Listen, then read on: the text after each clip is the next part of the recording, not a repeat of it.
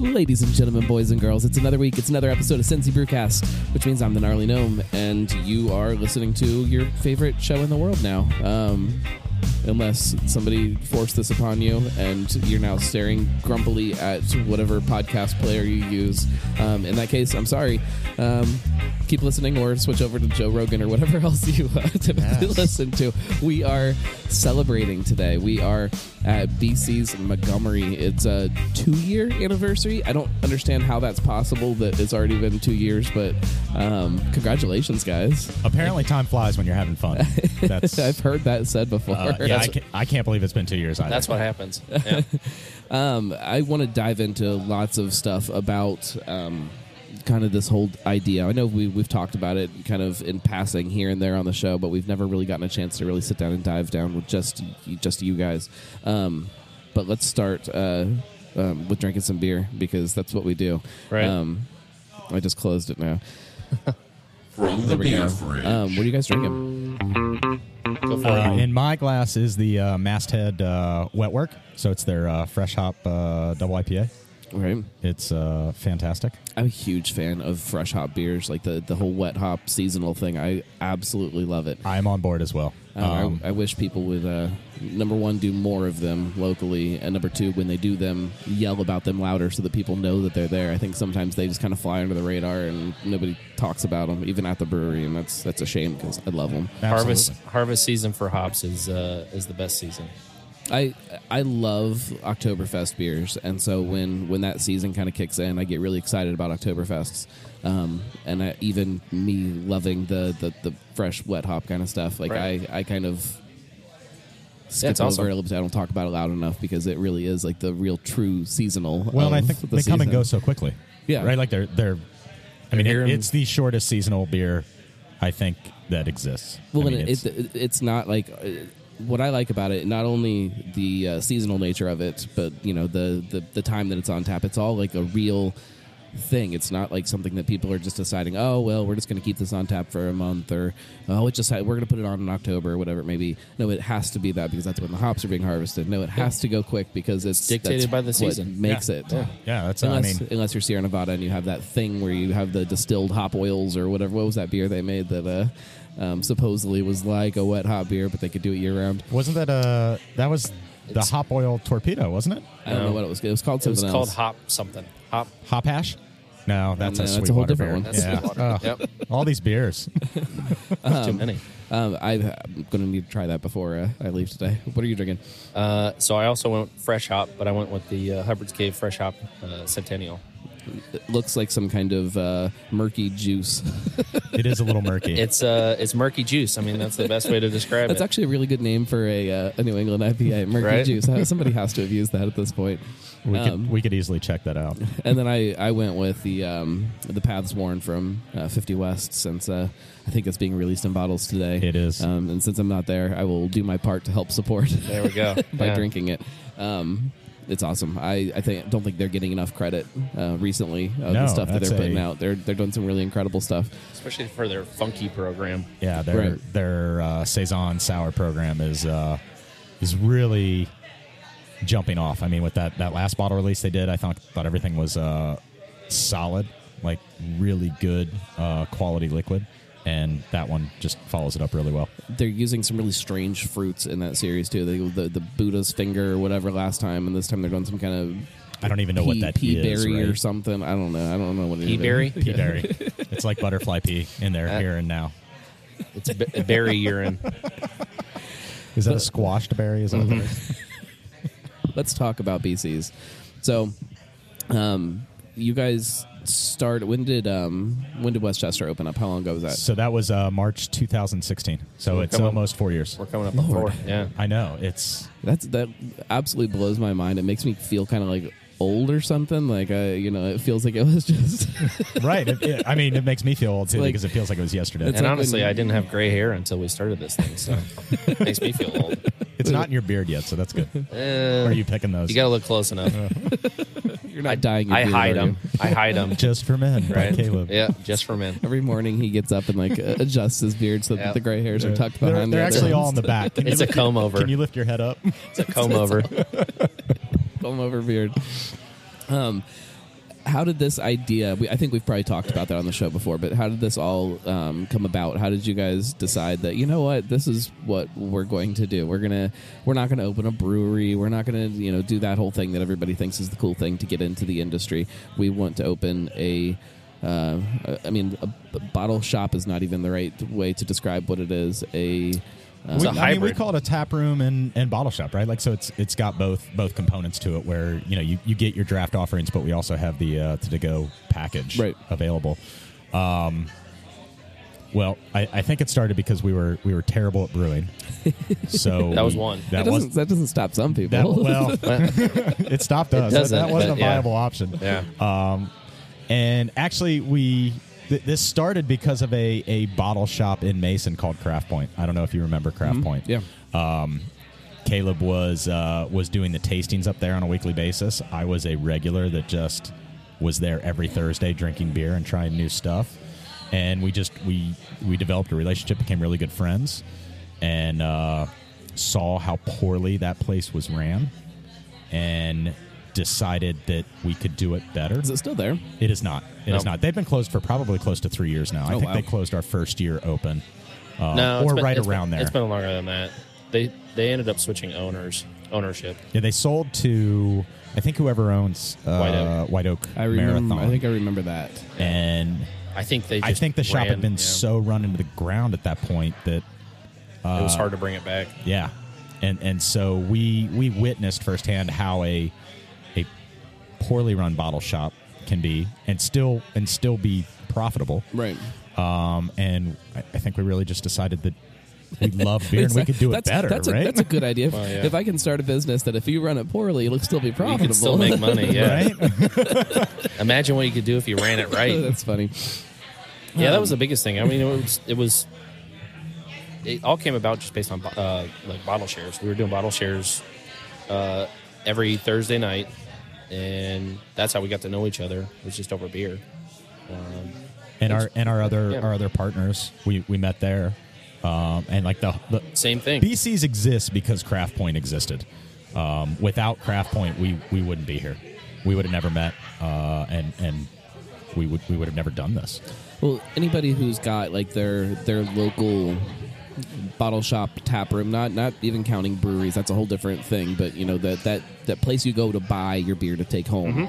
Everybody's got kind of their local spot, and with places now having taps and having a place where you can sit down and enjoy the beer, it becomes a special thing for people. It becomes a whole other separate community around beer that's different from the people that you go to breweries with, and that kind of it's its own little thing, and it's a fun. You talk about bottle sharing and how that was a big part of what you guys were doing. That's kind of the same kind of atmosphere that you get when you go to a place like this. Yeah, you sit down and you're talking about the beer with people that you don't know, or somebody knows this person, and like it becomes like this little.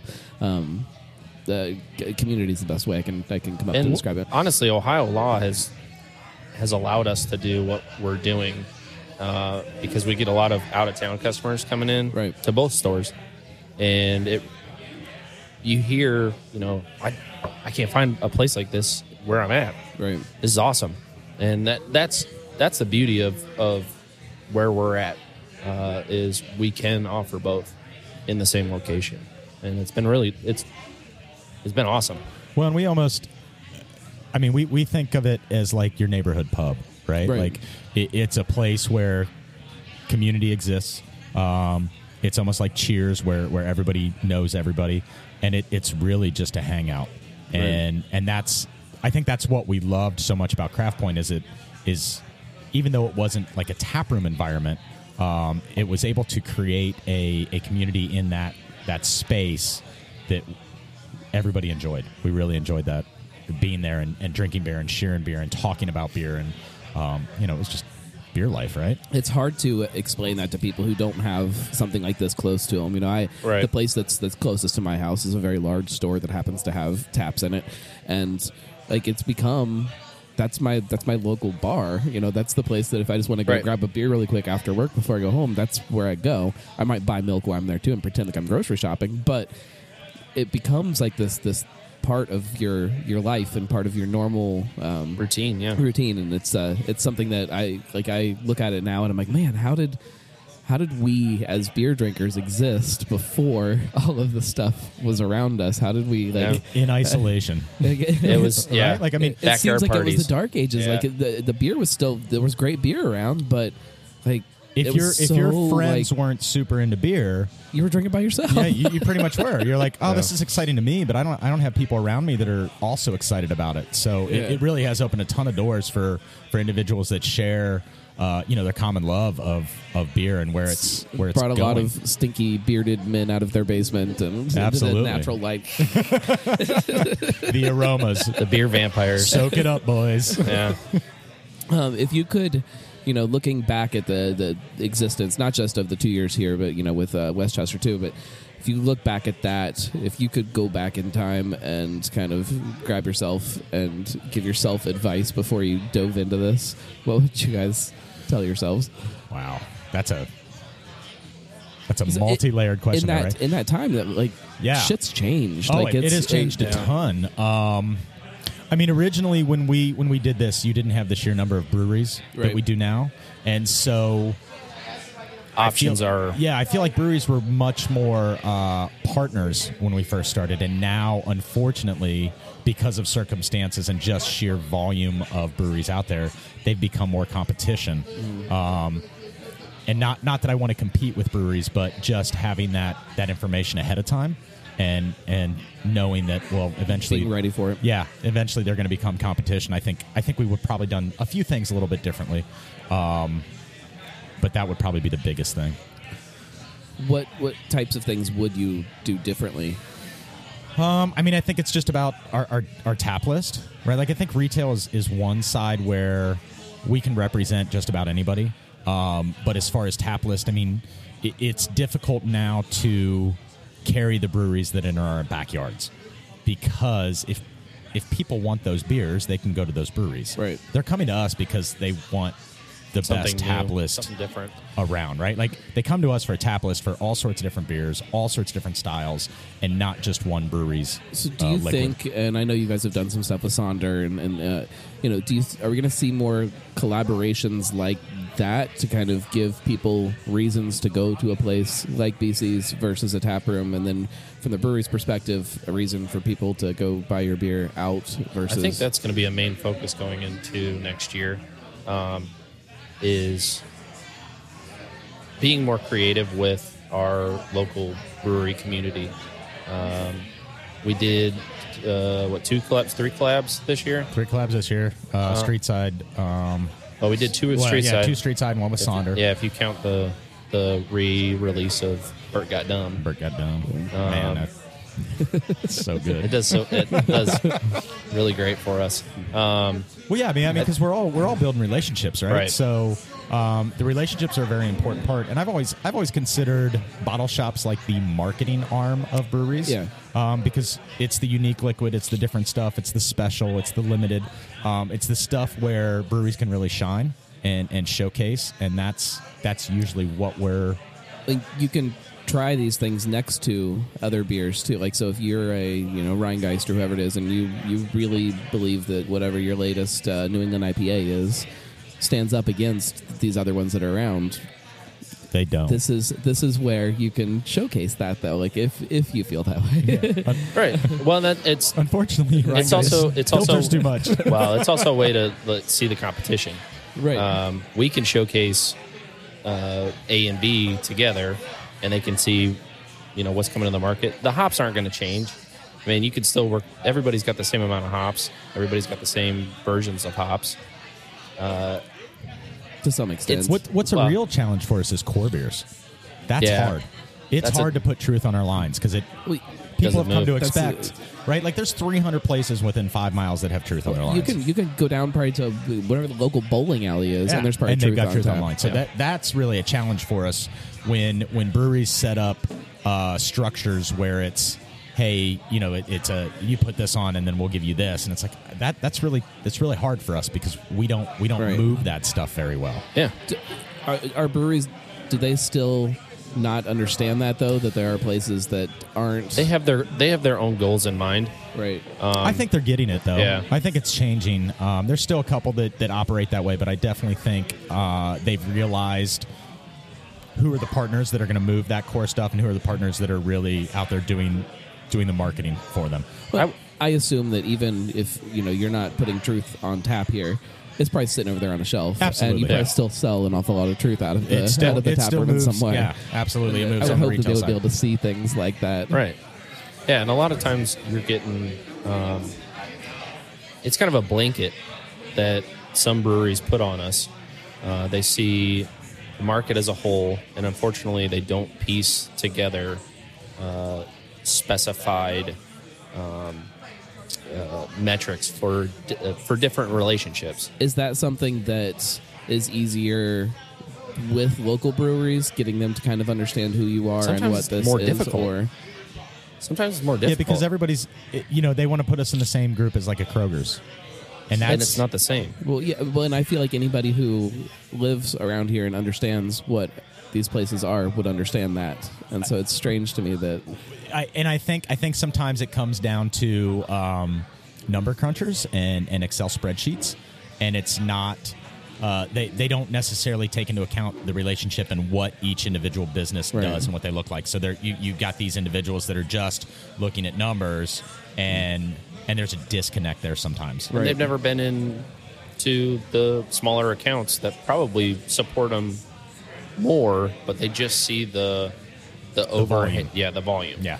What local breweries are around here that are really easy for you guys to deal with and are really fun to deal with? I think we won't name the ones that aren't, but we've created really good relationships with. That's always been our goal, is to create relationships. Like it's important to us to foster good relationships and have good working relationships, and we're not out there trying to hack people off or make them angry and just. We're all in this together, and everybody's learning at the same time. We're all. I mean, this is a relatively new industry still, so we're all trying to figure it out. We try and support local as much as possible. Sometimes it just doesn't benefit us or the breweries involved. It doesn't benefit the drinker either. If exactly. If your only experience with New England IPAs for a long time was just the stuff that's being made locally, it's not giving you this bigger picture of what that style is and what that style can be. And granted, there's been some great ones released locally before I get the emails, but as a drinker, like seeing those things that are happening other places, seeing those trends that are happening other places, seeing those experiments that somebody else might be doing that maybe it's not even a popular thing, but like seeing this other stuff that's happening, that's the stuff that's always pushed this whole thing forward. If you get too caught up in just your own neighborhood, you miss out. Well, and we really try to focus on the liquid, the quality of the liquid. And I've had conversations with breweries before where I'm like, the liquid's not just there. It does us no good to put that on. It does you no good because it's just going to sit there and people are going to see it, that it sits there and it sits there and it sits there. And even with some of these new breweries, I always tell them, like, we don't want your IPA. Right. There's a ton of great IPAs out there, and if I put your IPA, it's going to get lost on the menu. Give me a style that we only have one on at any given time, and that allows you to shine through what our tap list looks like on a regular basis.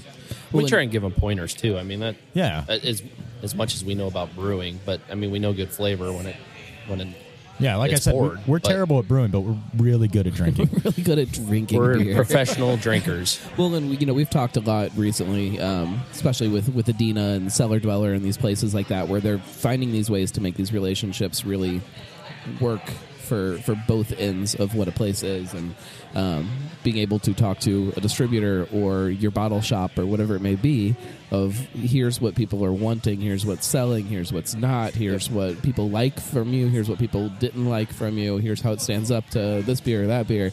Like having that information, and like if you can actually listen and digest it is a whole other thing. That's part of the problem. Like having that information, like it's valuable. It's the stuff that you're not necessarily going to get from Kroger. It's valuable if people want to listen to it, right? Like, it's valuable even if they aren't listening right now, because maybe one day they will. Yeah.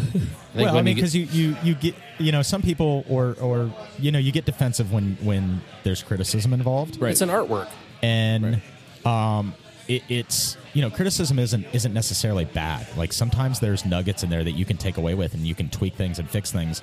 Some people don't like to hear it though. Right. You can't be sensitive in this industry. Unfortunately, no, because I mean, there's so many different flavors, there's so many different palates. Your beer is not going to be liked by everyone, and so you kind of have some thick skin. You have to have thick skin because if people are going to criticize your beer, like it's going to happen. Well, when you talk about there's a young brewery might open up and maybe their beer isn't the best, and yet people are still going to fill your tap room. People are going to love what you're doing. People are going to be happy there, and that's a real thing. But that doesn't necessarily mean that when you put your IPA up next to Truth or whatever it might be, that it's going to stand up. It's not. Sure. It's not any slight on what you've done as a company or as a brewery, or that's still a real thing. Well, and I think what we also do is we're really good educators.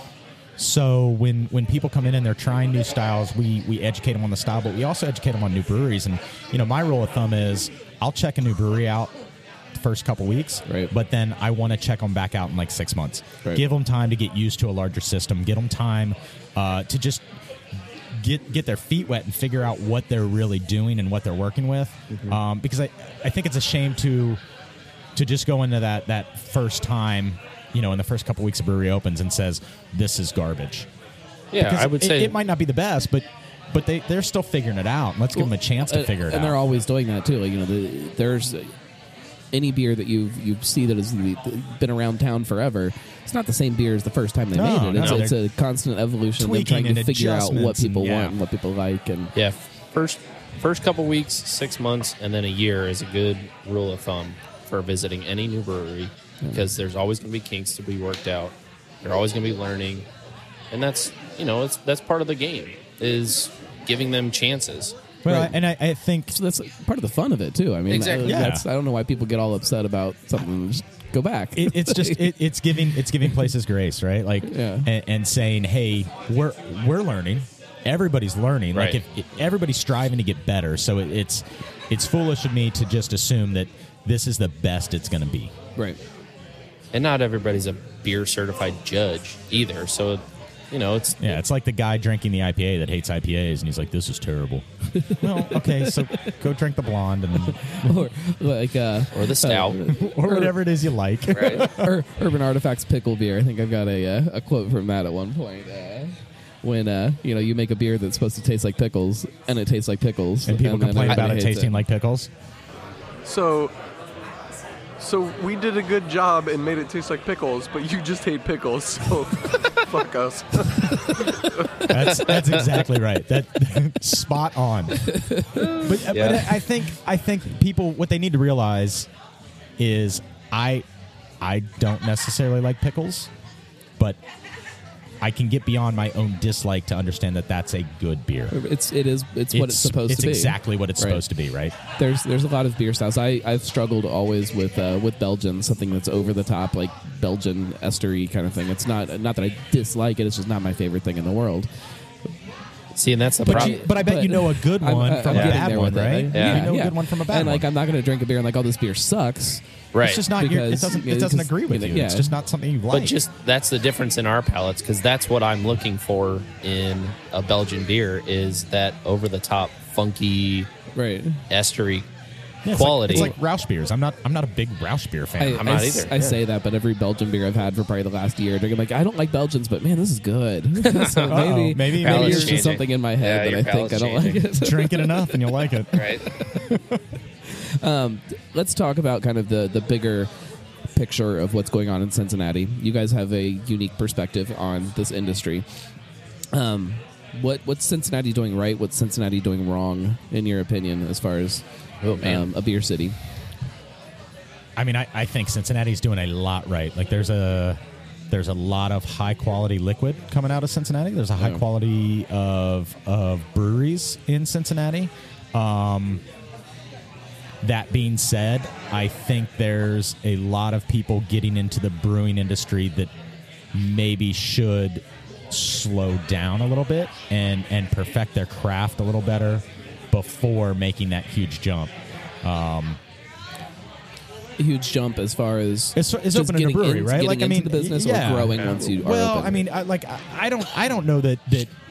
Like, I think we're in an interesting time where you either want to be really big or you want to stay really small. I think that middle ground is where a lot of breweries are going to get into trouble because they're going to be too big to distribute effectively in this market because there is so much beer out there. Yep. And so staying small, you really create that neighborhood pub like atmosphere. People will travel if the beer is really good to come see you. It's that middle ground where I think we've already seen that problem happen. With Blank Slate closing and then Old Firehouse closing. If they that's weren't a perfect sure, thing, right? It's this weird middle ground of they were kind of in the middle. Which way do you lean? Yeah, they wanted to and how do you distribute, lean? but they didn't jump all the way in. But their hometown crowd was good, and so you end up spending a lot of money chasing that distribution, and you're not sure where you're going with it. I've heard rumors too that Old Firehouse is not necessarily out completely. If he can find some investment, they may be back. They may come back. So. And the rumor mill for you. Everybody out there. That's where we're getting at. They're in a confusing gray area where they're trying to figure out whether or not it's going to work, and if they're not servicing their community, they're not going to work. Right. And everything's hyper local right now. Right. Like everybody really is.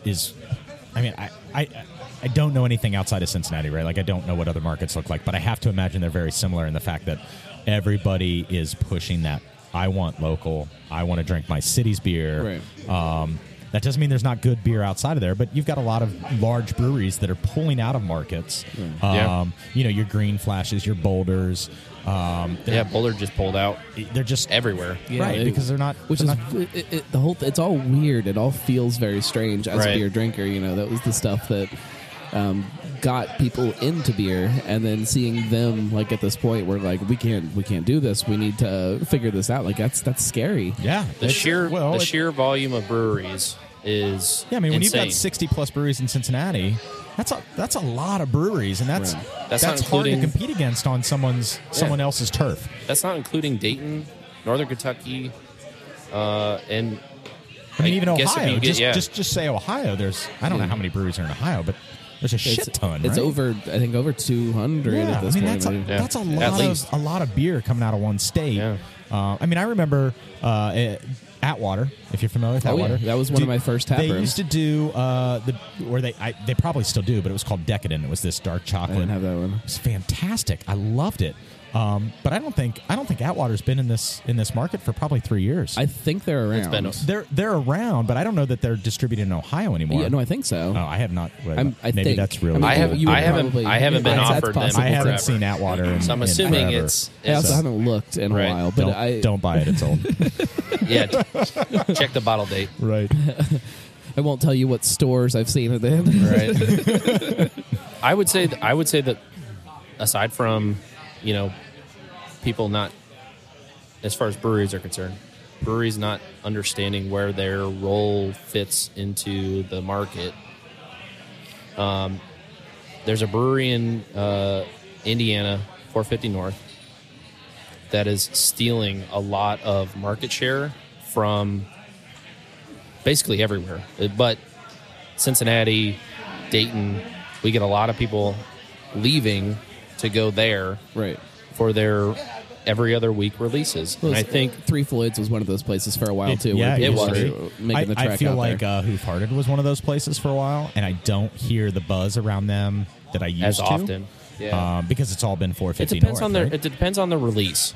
Like if they're releasing Conky Dong, you're gone. Sure. Like Right. it's going to be a slow day because everybody's up at the Conky Dong release.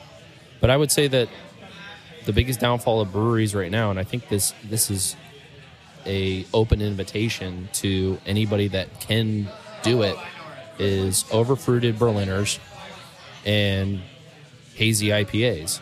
If they could do a every other week release, you're going to get people coming out of the woodwork. As long as it's good liquid, you're going to get people coming out of the woodwork for that release because they're looking for something closer than 450 North. Well, and everybody's fighting over event space too, right? Like, if there's 5 events on a Saturday morning, right. Like you're all arguing over it's probably the same people, right, that are coming out for those events, right? So it's you're watering down your customer base, because it's only going to be I don't know what the percentages look like, but it's the same people that go to the releases. Right. It's not the Does anybody need a top off? rookie drinker. Yes, please. All right. Same thing? Same thing, yeah. All right. Samesies. So I wonder, though, Same thing. how much of these people that are showing up to a release or driving, 2 states over to get a beer, whatever it might be, how much of that is because of the actual beer itself, and how much of it is just because everybody says this place is something that's great? Because I certainly think there's a lot of hype train to it, right? Like jumping on that hype train and saying I want to be there because this is and let's be honest, secondary markets probably drive a lot of that too. Right? Like I'm going to go get this beer, I'm going to sell it, or I'm going to trade it, or I'm going to do secondary markets drive the hype. Right. But I also believe that there's probably a community part of it. Like if all my buddies are going over to a release, like I want to be there. I want to bottle share with them in the morning. I want to hang out. I know all these people from these online forums that are going to be there that we've built these relationships with. Right. So I think it's both. I think it's both hype, but I also think there's a community aspect to it in craft beer where people are like, I want to be there with everyone else that's drinking craft beer. Right. Going back to the Atwater conversation, yes, they still distribute here. Get out of here. So I just punched in my zip code over in Fairfield. You can get it at Jungle Gyms, Meyer, and IGA.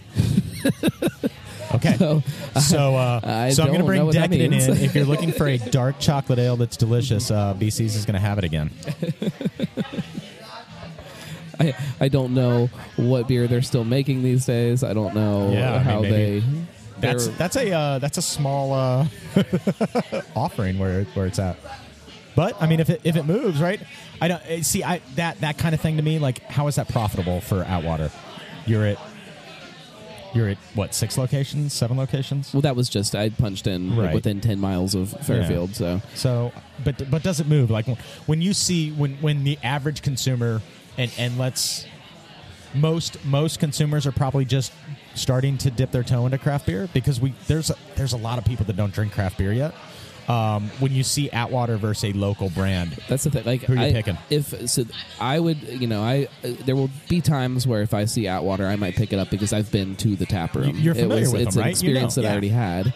If I'm just a normal craft beer drinker that's never been there, how is that gonna, like, how do you sell that to me? Like, how do you do that? There's so many local options that I'm probably picking before that, because I don't know what Atwater is. Right. Yeah. I mean, it's really, I mean, breweries trying to cut through the noise. Well, it used to be, I would go to my bottle shop and, you do a mix of 6 and you just get a bunch of beer that you've never had before from breweries you've never heard of. And that used to be kind of the thing. And to some extent it still is, but it's local stuff. Like, I haven't even drank everything that came out this week. No, it's impossible, right? There's so many things to drink. Up. So I don't know how then you, if you're a brewery from Detroit, how you kind of jump into that here in Cincinnati and 4 years ago, not a problem. I think that was easy. Easy is not. But even then, it was still you're right. It was manageable because, I mean, I remember seeing Atwater everywhere. Right. Everywhere I would go to buy beer, I would see Atwater. I mean, and I know we're just using Atwater as right. But there's a lot of breweries like that a lot have slowly pulled out of markets because I think the industry has become so hyper local that you just can't compete, and it's smart business to focus on your backyard. All right. Well, then there's major breweries that, like, Deschutes. Deschutes is a good example for me because I don't think it sells as good here as they thought it was going to. Sure. And I don't know how you communicate what that brand is in Cincinnati. Like, I think there's a lot of brands like that. That are big players that have been around. At legacy breweries. Legacy breweries, yeah. That they're really struggling because they can't turn on a dime like these smaller breweries can. Well, even places that are a little bit hyped right now, like Toppling Goliath is coming to Ohio. They will be here next week. It's been all the rage from people who like to trade beer. Yep. What happens now when you can just walk into your local store and get it? Does that value of that liquid to a beer drinker in change? My experience from this vantage point, it will be hot for a month or two. and then it'll cool off, and it'll fade to the background like everything Cigar else. City. Everybody was all excited for them to come. High everywhere. And now it's, everything cools down a little bit. Now you have to check your dates. Well, that's a big issue. That's a huge issue because there's two things, like how long is it sitting on the store shelves, but then also how much did the distributor buy and how long is it sitting in the warehouse. And so there's a lot of beer, which is a good thing, but it's not a bad thing. It's a great thing for the consumer. It's very difficult for any new brewery coming into the state because they're competing with a lot. A lot of them do a really good job as far as either on the brewery level or the distributor level of getting old product out of the marketplace. And I think that's vital if you want your brand to survive, because as soon as it gets out there that there are old dates out there, that's never good. Right. But that's also instant feedback to the brewery too. If you're sending back a bunch of old product, you know what not to send, or at the very least, you know how much to send for the next time. Yeah. In theory. Well, in theory. So going back to the Cincinnati as a beer city, what are we doing right? What are we doing wrong? What are we doing wrong that we could do differently? I feel like sometimes you need to buck a trend in order to either change the perspective of the consumer or change the beer industry as a whole. I think some people are trying to come up with a new style, or resurrect an older style and try and perfect it. I give a lot of credit to Westside for what they're doing out there. These beers, I'm sure they sell very well in their tap room, but putting them in packaging and trying to sell a Schwartz beer in Cincinnati to people who don't even know what that is, like that gets me excited. We just I think it's being it's trying to separate yourself. It's not being reactionary, right? Yeah. Like I feel like so many times brewed IPAs. Great example. Like they were hot for a second, and then everybody started doing hard these. seltzer, maybe. Perhaps. Please. Honestly, with the ciders, right? Yeah. Like Right. everyone wants to do, and I think ciders and hard seltzers are attractive because they're cheap to make, and so they become these glorified profit centers that. Man, it's going to be the same thing. You're going to have so many seltzers on the shelf. Like, how do I pick one over the other? I think sometimes too, and there's a big shift in the industry now to where you're looking at like activity driven lifestyles, and you're trying to still get that buzz without all the calories. And a lot of breweries are starting to shift to more of the activity lifestyle beers. Right. I want someone to just do a... Avery just came out with a Pacer. Yeah, they did. A really good West Coast. Like, let's bring it back. Let's bring it back to the roots. Give me a solid West Coast styled IPA, Green Flash, Stone. Give me that stuff. Hot Punch. Brink did a really good one. I don't remember what it was called, but Brink did a really good one, and like... That stuff, like be proactive in the marketplace. Don't see trends and immediately jump on them. Like actually think about it. Sometimes it's nice to go back to the OGs. Yeah. Yeah. Well, when people got into craft beer, it was because what was out there didn't match what they wanted to be drinking. That's what got people starting home brewing. That's what got people to open the first craft breweries. In theory, what got anybody to open a brewery ever is that you thought you could do something other people weren't doing. Sure. And better. To do it. Like, that's my... Like, yeah. I don't... Even if everybody that's coming in your tap room is like, man, you should really make a seltzer. Tell them no. Right. Like, just make... I mean, unless you want to make seltzer, but... Yeah, but there's a lot of money in seltzer. Yeah, but there's a lot of money in a lot of other businesses, too. Absolutely. I'm not disagreeing with you, but... I think that's what's attractive, right? Like these breweries see, like they've got to make money too, and they see these products that are like, well, they're not exactly why we got into business, but they'll make us some money. Let's go ahead and do that. To what line though? So like, do you guys sell Bud Light here? No. Why? There's a lot of money in Bud Light. True. But that's kind of a line we drew, right? And that's kind of my point. Like, where is your line as a brewery? Where's your line as a bottle shop? Well, I don't think a customer. Sometimes it's a means to an end too, because you can do a hard seltzer and make lots of money, right. which then could fund other projects. And sometimes that's maybe how you see it is right. like, this or is they kind don't know of what their line is. Yeah. Right? Like, what's my Right. line? What? I have to assume that every brewery that opened got in this because they love beer and they want to brew beer. So what? And I don't know what the thought process is to say then, well, we love beer and we're going to brew beer. Let's do a seltzer. And I think it's dollars. I think it has to come back to dollars. Anything that I think Cincinnati is doing "quote unquote" wrong, it's that there's a lot of places that still don't have a good handle on who they are and what that means to them as a company and as a craft brewery. I think that half of them are still babies too. Like you're still growing and trying to figure out your place in this market. I think you should understand that before those doors even open. Well, I though. agree. I think that's what a lot of time when I said like they need to think about it more before they open as opposed to just opening. You look at places like Urban Artifact, who, for better or for worse, before they opened, they knew exactly who they were going to be and they've not changed, right? And where like their line was. They could have made a lot more money in some other areas if they had leaned into that. I think High Grain is like that. Yeah. I think High Grain knows exactly who they are and what they want to do and what they want to bring to the market. And I don't see them. Nine Giant's a good example too. Absolutely. Of a place that for better or for worse. I think of who you are. You live and die by what you want to be, and I don't think there's any problem with saying what it is that you want your brewery to represent. It's when you're kind of wishy-washy and you don't know exactly who you are and you make these decisions. Well, you're following trends, as Mm-hmm. opposed to staying true to who you are. Cincinnati has always been 10 years behind everyone else in the country, right? Like, no matter what we do, we're always the big beer towns.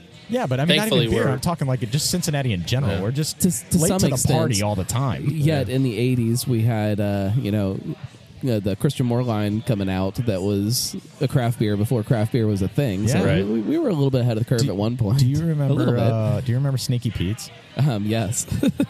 I'm convinced that Bud Light bought or murdered Sneaky Pete's Pete. Wicked. Pete's Wicked Ale. Yeah. Yes, I'm convinced Bud Light murdered him Because one day he just disappeared.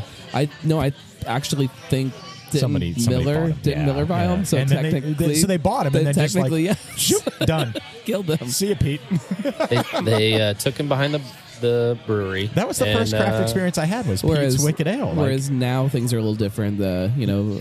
AB or Miller will come in and buy you, kill you, but like cut your skin off and put it on, and then dance around wearing your skin, pretending to still be you. It's like Buffalo the Bob Boltons. or what's the guy from Hannibal? Buffalo Bob. Buffalo Bill. Buffalo Bill. Yeah, he puts the lotion on its skin or it gets the hose. That's actually the best metaphor for what big beer does to some of these breweries. So we talk about kind of knowing who you are. Do you have to kind of be a little flexible with that as things are changing, though, too? Yeah. Because, like I said, the industry today is not the same as it was when you guys opened. Well, and I think that's what you're seeing with some of the breweries too. Is like they went into this with a goal in mind as to what this brewery is going to look like, but then market kind of dictates where you go, and it's up to you to either adjust and calculate where you're going to go, or you die. And I think sometimes breweries lose sight of that. Either that, or they're too hard line, right? they're it's too a hard line. double-edged Yeah, sword. I mean, It it's tough right now. Like, you either gotta you have to be flexible, but I think you don't want to be so flexible that you're sacrificing your identity. Yeah, it's kind of picking and choosing your battles. Where do you see all of this going in the next couple years? That's a great. You're going to see more breweries. I think you'll see more breweries, but I think you'll see more breweries closing too. Yeah. Unfortunately, for better or for worse, I think there's going to be a retraction on. I still think that for a while we're going to outpace breweries opening versus breweries closing. I don't disagree, and I think they'll be like your neighborhood pubs type breweries. But I think at some point, nano style.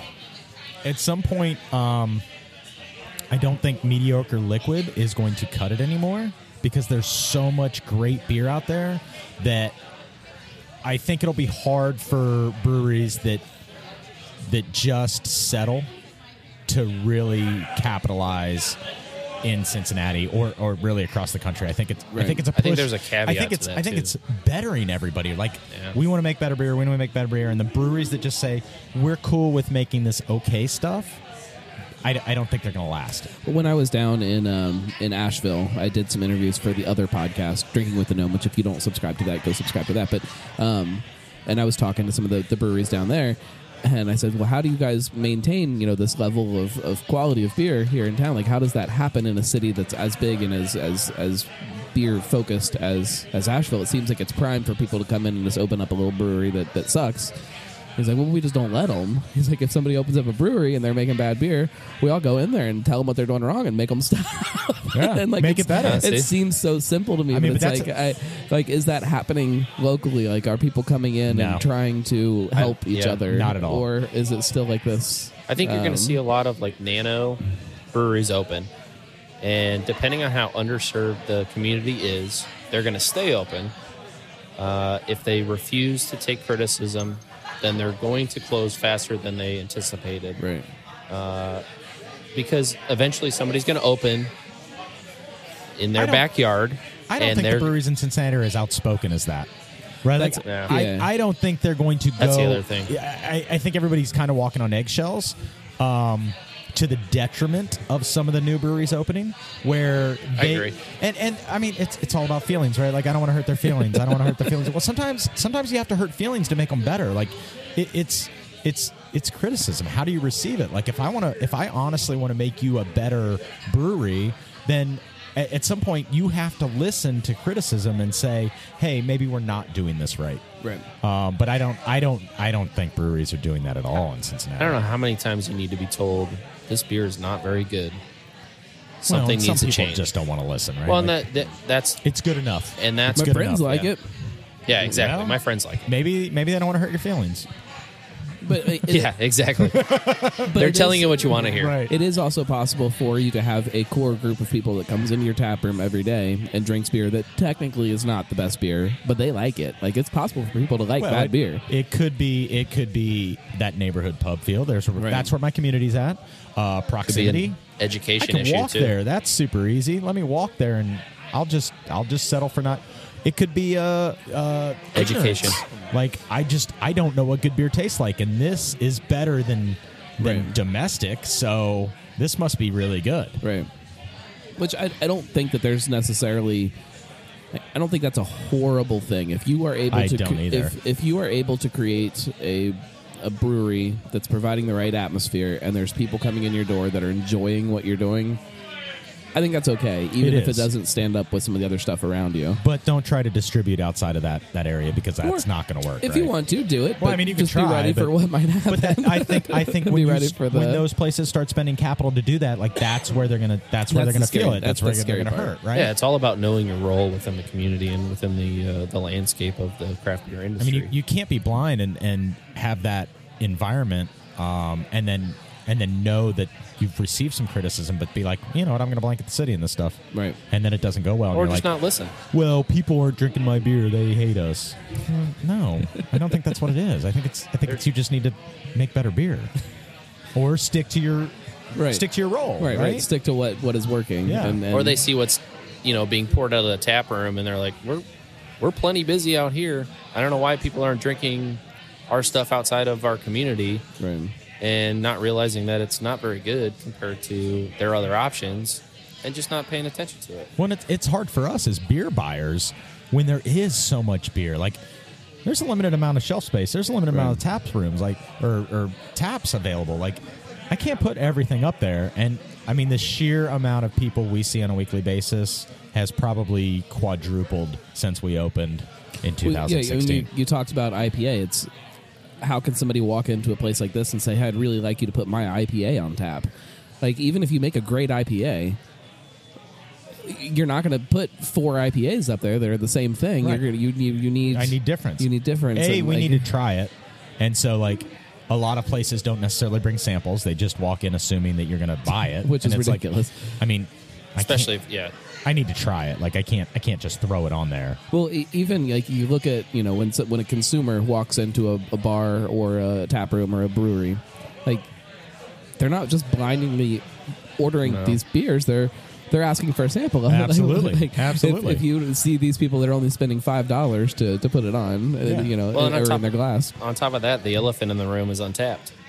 Right. And Untapped has changed everybody's view on what is actually on somebody's tap list. And unfortunately, we kind of have to pay attention to that. Even though it's not always right. Yes. There's a misperception with certain styles, and because people in general aren't beer judge certified, aficionados, they're judging it based on their personal preference, and they're dictating what that rating is going to be. Right. And when somebody sees a 3 1/4, they're probably not going to grab it unless that's a style that they like. Which and is again, unfortunate, right? Because it's not Crispy Boys, right? Yeah, Look at your lagers, it goes look at back your to lagers, pilsners. pilsners. They never rate high.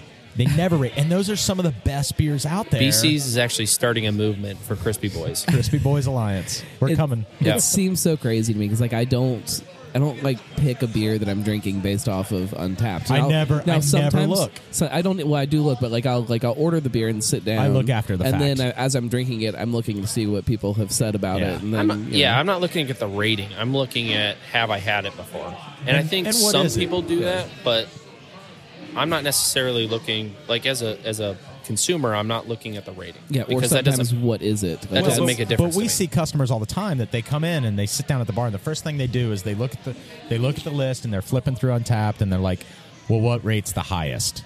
And that's going to be what I order. And it's you don't know yourself because you don't know what you like, and B, you're putting a lot of faith in a lot of other people that palates may or may not be the same. It seems so crazy to me. Like I agree, but there's. They've been trained though, right? Like people coming into drinking craft beer over the last 4 years, like Untapped is a big component of that. Mm-hmm. And so they have trained themselves that every time they go to drink a beer, they A, look for what they haven't had, and B, what is the best rated of what I haven't had. And that I just want that's that. how they dictate. And especially I want that tick. Especially if they've only got one beer in them before they go, they're going to the highest rated beer. Yeah. Well, I wonder if you guys get a different segment of customer here versus another place. Like, I wonder if you're getting like this more beer nerd focused kind of group of people because of the nature of what this place is. I would say it's a nice mix. I don't know that it's necessarily driven. Like I get. Or 33, 33, I 33. hate to say rookies, how many of these people who are walking in looking at Untapped before they're ordering a beer? I would say that's probably a minimum, right? Like I'd say maybe 10%. 10% of the people. 10% seems high to me for. Yeah, but there's a lot of people that's what they base their decisions on, right? That seems nuts. I get a ton of rookies that don't know anything about anything, and we do a really good job of trying to educate them and talking through styles and what that's where we you're going to get. And yeah, see, I'm more likely to walk in and be like, "Hey, what's good? What's new? What are you excited about? What do you have that's tart and light, or like that?" That's the kind of questions. I'm not going to if you've got some first. descriptors on what you like, then we can kind of point you in the right direction. Well, and I mean, usually it's always a follow-up question, Yeah. right? Like it's not. I don't just say, because here's the worst question somebody can come in and ask is, What's the best beer on the board? Well, everything. I don't know. Yeah. I've got to we ask don't you put some bad beer up questions there. first. That maybe if I know you though, and I walk in, I might ask you that question. If we have that relationship, I know what you like. We've already had these conversations. But if I don't know what you like I've got to ask some questions like, what do you usually drink? What flavors do you like? What kind of beer are you looking for today? Do you want something dark? Do you want something light? Do you want something heavy? Do you want something hoppy? I mean, there's so many questions there. There is some value, though, too, in people trusting what you like and walking in and being like, what are you and excited about I won't right hesitate now? to tell them, but I need to know what you usually drink first, right? Like, because if you come in and you ask me that question and you're used to drinking Bud Light, and I'm like, oh, I love Chocovesa. Like, it's great. Right. Chances are you're really not going to... I would say there's a high chance that you're probably not gonna like that. I'm probably going to move towards, some kind of Pilsner or lager or something light and refreshing that we have on a Kolsch. I'm not going to go straight to the, well, I love dark beers, so you should love dark beers. But you're used to drinking Bud Light, right? Right. That's why we created Buck Light. For all those Bud Light drinkers. Well, I mean, everybody has to have that beer that satisfies what they're looking for. Satisfies like the sex masses. in a canoe. Yeah. So fornicating in a canoe.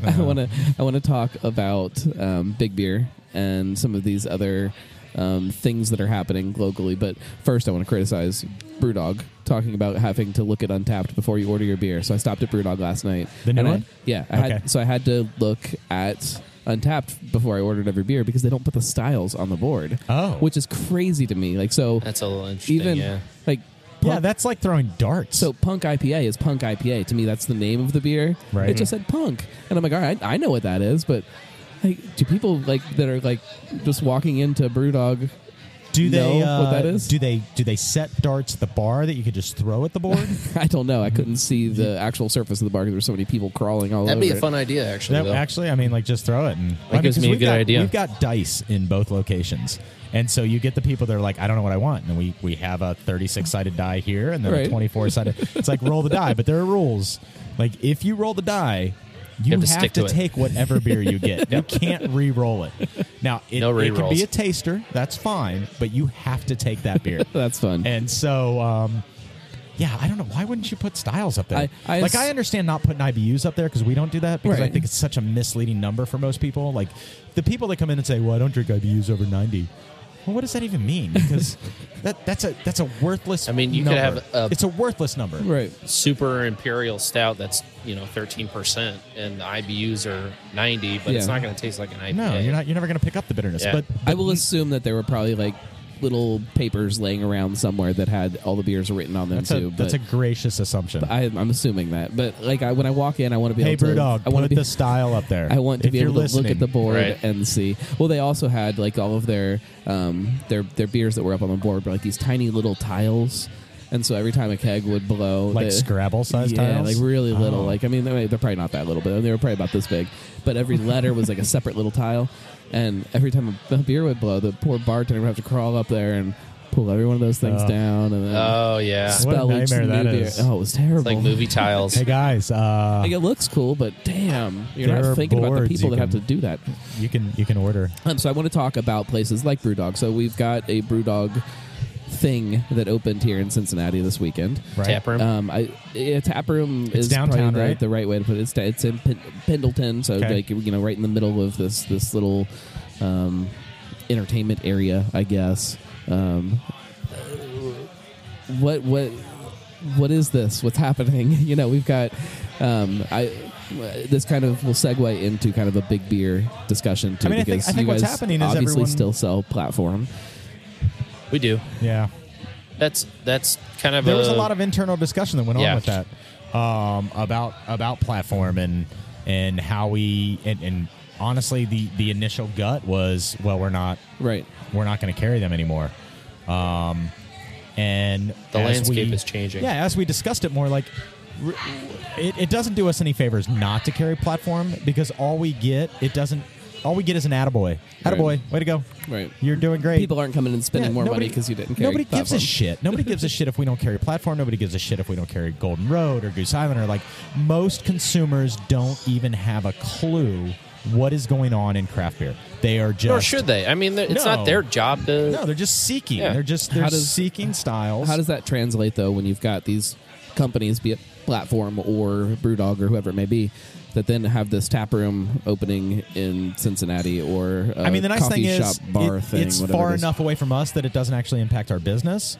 If they were to open within, I mean, I always But from a beer drinker side, then to take it back to kind of just gives them more options. I don't know that it necessarily. It spreads the dollar a little more thin than anything because you're not focused on your backyard. right. You see other options out there, and you're willing to venture out. Other than that, But I think the percentage of the market, like as far as people drinking craft beer, there is so much growth available in craft beer drinkers, I think we're at the infancy stage of individuals that understand and drink craft beer. So I like everyone talks about a saturation point, and I honestly don't think we're even close to a saturation point. But with the number of craft drinkers, like there's still competition there, right? Like there's it's such a small number that breweries are still kind of battling each other. But if you look at the grand scale and the big picture, saturation isn't even close, right? Like the number of people drinking craft beer. I don't know. It feels strange. Like I didn't have. Did you have a good experience there?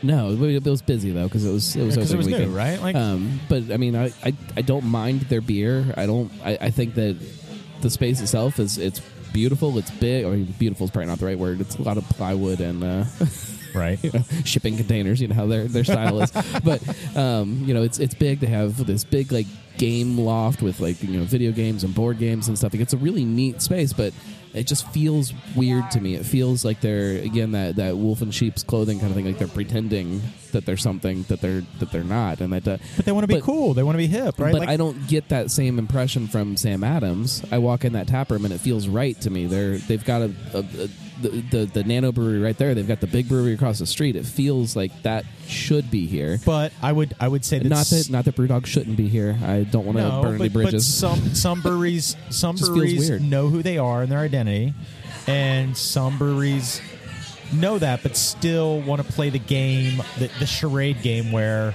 no, this is really what we are, but we're not really that, right? I'm like also, they look at Over the Rhine and they want to be cool, right? They want to be hip, and like so that's what they're catering to. That's they had a neon sign on the wall that says like Pendleton something or other, and it's like nobody uses Pendleton as like that's like you pretending like you are here. Like I grew up in the mean streets of Pendleton. Yeah, Pendleton. I've been here the whole time. It's like, what are you talking about? This is OTR. The reality is, it's going to have to reinvent themselves, right? Because I mean, if you are not honest with who you are as a business or an entity in that area, you are constantly going to have to reinvent yourself to attract the hip customer. Like I want the person who's looking for the fad, right?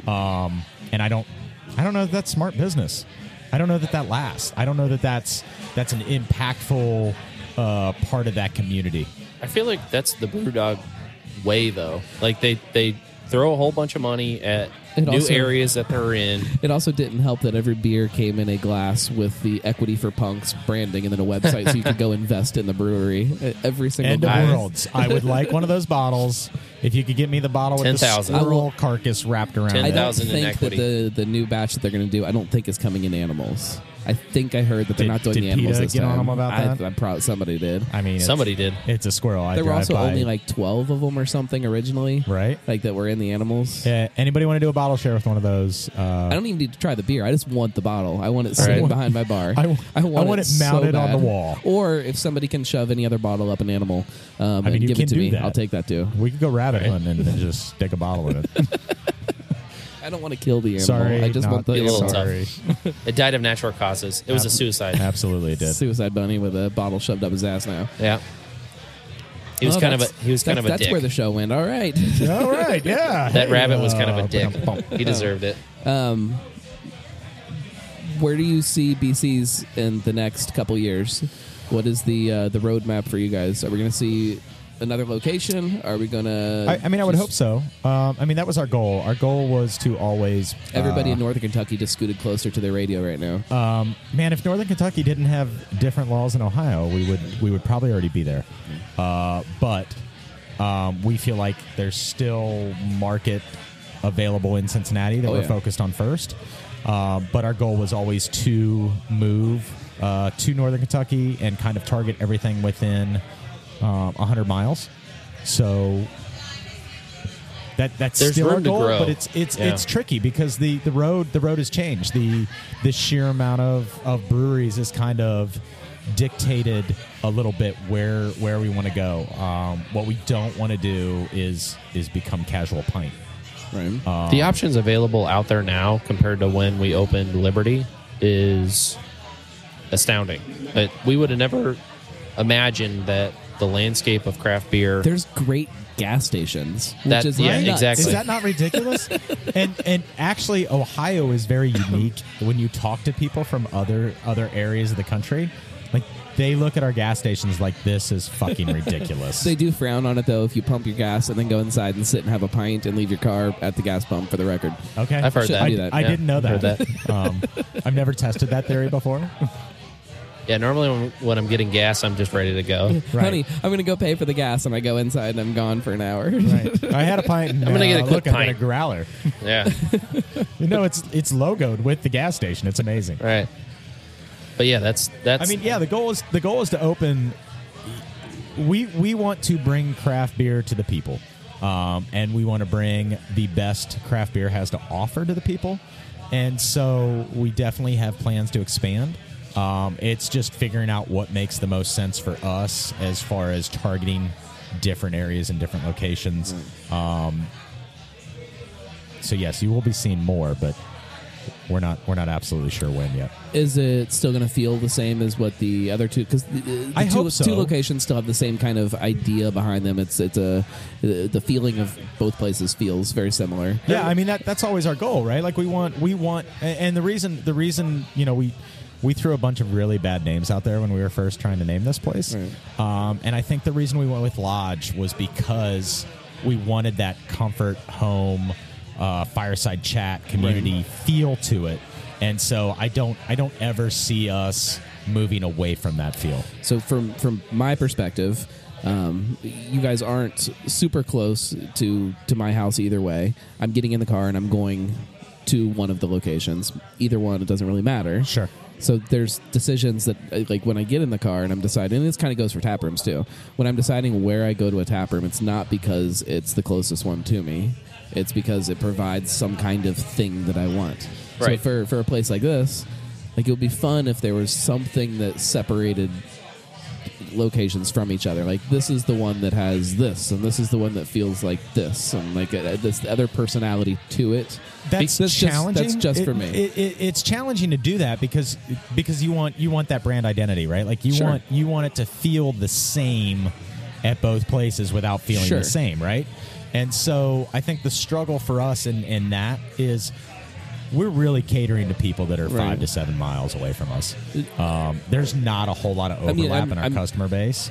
I think there could be, though. Like, that's what, like, let's Maybe. think, we'll switch it to think about tappers. So, like, Taft's. Taft's has done a really amazing job to me about creating these different spaces that all kind of feel like Taft's, but are very different ideas between the different spaces. I mean, you could start to see some of that change depending on the need to fill or the space to fill within a community.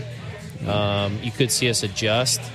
The problem is we're in the Cincinnati market Right. with both locations. So beer availability is about the same. We're not changing because of that. So it's hard to separate the two locations just based on, like, if you're looking at the tap list, it's Right. hard to separate because we get the option to buy the same thing. The locations are different in size. Right. Well, and But- so actually, I think our target when we first did this was we wanted to bring craft beer to the suburbs. So when we opened Liberty, there was no options. Nothing, There was yeah. nothing there. So that was kind of our initial identity was we want beer in the Wasn't even- suburbs. Liberty Center wasn't even there. No, it didn't even exist, right? Well, they were brand new. They were Right. brand new. just Yeah. doing a lot of construction, still figuring out who their tenants were.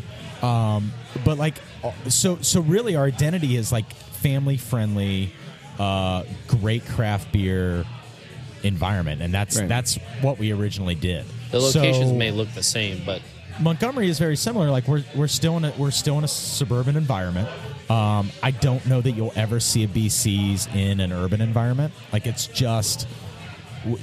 I don't think it would. It just It doesn't- doesn't do the same thing. No, And, like, no, you know, it's we don't want to have to change our identity every 3 years. Like that's not it's not attractive to us to have to change who we are. Like it goes back to the whole, like, we're from Mason. Like, Yeah. we live in Mason. Like, that's our home, and those are the people that are in our community that we really just, we want to provide a place where I can go have a beer and my 6-year-old cannot break something for 45 minutes. And if I can provide that environment, like, I'm happy. Right. Personally, I'm happy. And so that's a lot of our customers that come in is they don't want to drive downtown. They don't want to go. That's what we were tired of. Right. We just want a good tap list that we can hang out. Now, there are a lot more breweries up this way now. So that's a good thing. There's options. good thing and bad thing depending on. Yeah, I think ultimately the identity stays the same. Will there be little nuance changes at different locations? Sure. Like here we've got pinball, so we do a lot of pinball league stuff. It's a very interesting subculture. We've got a patio here, so like there was that addition where we've got a lot more day drinkers during the warm months. Right. This space is a little bit bigger, but will it ever feel different at different locations? I honestly hope not. I hope that not necessarily feel different, but there's little nuance things. I understand, but like I want everybody who comes into OBCs to feel like they are home. Like there's a community here. There's they're comfortable. It just feels like a place that you can hang out. I think it would be fun if you could get people that this is their local BCs, but on a weekend, hey, let's drive over to Liberty and go there. We actually do that all the time. So we have a mug club. I'm not sure if you're aware of. I'm aware of it. And so like the awesome first part of this too. day, like we found a local glassblower that makes all these beautiful mugs. They're they're art pieces is what they are. But from 10 to 12 today, it was a mug club only. Like general admission didn't start till noon, so everybody in mug club got an advanced option to try all these beers we've got on tap. And like we were packed at 10 o'clock with our mug club. Like and these are the people that, like when you get down to it, support our business the most. Right. And so we do a Mug Club Monday once a month, and it rotates back and forth between Liberty and Montgomery. And so we see large swaths of people go back and forth on these Mondays that are part of our inner circle, to say. And if you were to ask them, they like each BCs for a different reason. Right. And so it's not always the same, even though they're very similar, but they've got what they like about each BCs and why they come. I think that's where I would like to see you guys kind of find a way to really display that, maybe find a way to showcase what makes these different locations special. It's hard through all the noise, is hard. right? I get it. Like we're a tap room and bottle shop. Like we try and keep it simple, right? Like so people understand what we are, and then here's the nuanced why each one is. Like Liberty is small and it's very homey and it always feels packed and it's just this Cheers like atmosphere. Where Montgomery is like Liberty is like a family room, and this is like a rec room. Absolutely, in my head. This is the finished basement, and like right. On the cul-de-sac that everybody comes to. Yeah, this is where the party happens. And Liberty is like where you have the deep conversation with Uncle Joe. Oh, yeah. See, and that to me is a good description and a good way to kind of showcase the difference between. They're both the same idea and they feel very much the same, but they are very like distinct in their own ways. I absolutely agree. And if there's a third location, how are we going to make that different? That's what I would. I don't know the patio, to really dive into the outdoor space or something, whatever it may be, but like, something that like we're maybe looking at that. It forms its own identity around this other thing that is. Well, I think it also depends on where we go, right? Like, right. So we've got. You got to open in Fairfield, so I mean that's. Is that next? Is that next? Yeah. Where at in Fairfield? Right by my house. You got any leads? Yeah, like your backyard. There's a lot like right up the street from me that's for sale. Yeah. Behind your house. I would allow you guys just to take over the bar in my basement if you want to. A gnarly cot. It's really cold down there right now. My furnace doesn't work. That's all right. I heard about that. I was reading about your absolute misery right now in my house. First world problems. Yeah. One of my two furnaces went out. When is that getting replaced? I saw it was going to be a little We're expensive. waiting on them to come out. It's nuts. I don't want to talk about it. Okay. I have a cold, and I'm blaming my lack of a furnace. Right. That's what made you sick, right? That's what did it. Not my 2-year-old that snots all over me. Yeah, it's probably a 2-year-old. Well, I blame her for everything else, so I guess that makes sense. Why not? She won't know. Guys, thank you very much. Absolutely. Absolutely. Yeah, this is awesome. Happy birthday, anniversary. What are we calling it? Is it birthday or an anniversary? It's Montgomery's birthday, and it's BC's anniversary. There you go. There we go. We appreciate what you guys have done for this this beer community and the overall beer cityness of Cincinnati. This has become something that is extremely important, and I hope you guys realize that and know that there's a lot of weight on your shoulders to not fuck this up. That's our goal. There's a lot of weight on our shoulders, right? Like that's our goal. Don't fuck it up. But I mean, we're excited. Right, we're happy to be a part of it. Well, thank you guys very much. Anybody Absolutely. who has not been to BC's, there's 2 locations: Liberty Center and Montgomery, and you can. There'll be like a little link in the show notes where you can see where they are and everything. But come out and see what this place is, because it is very different than anything else that is happening. Amen. It's not just about the beer, and I hope people are starting to understand that and embrace it. Cincy Brewcast, the voice of Cincy Craft. Thank you, sir. Oh, and Patreon. Do that thing. Go to gotta end with a cheers, though. thenarlygnome.com/support. Cheers. Cheers, guys.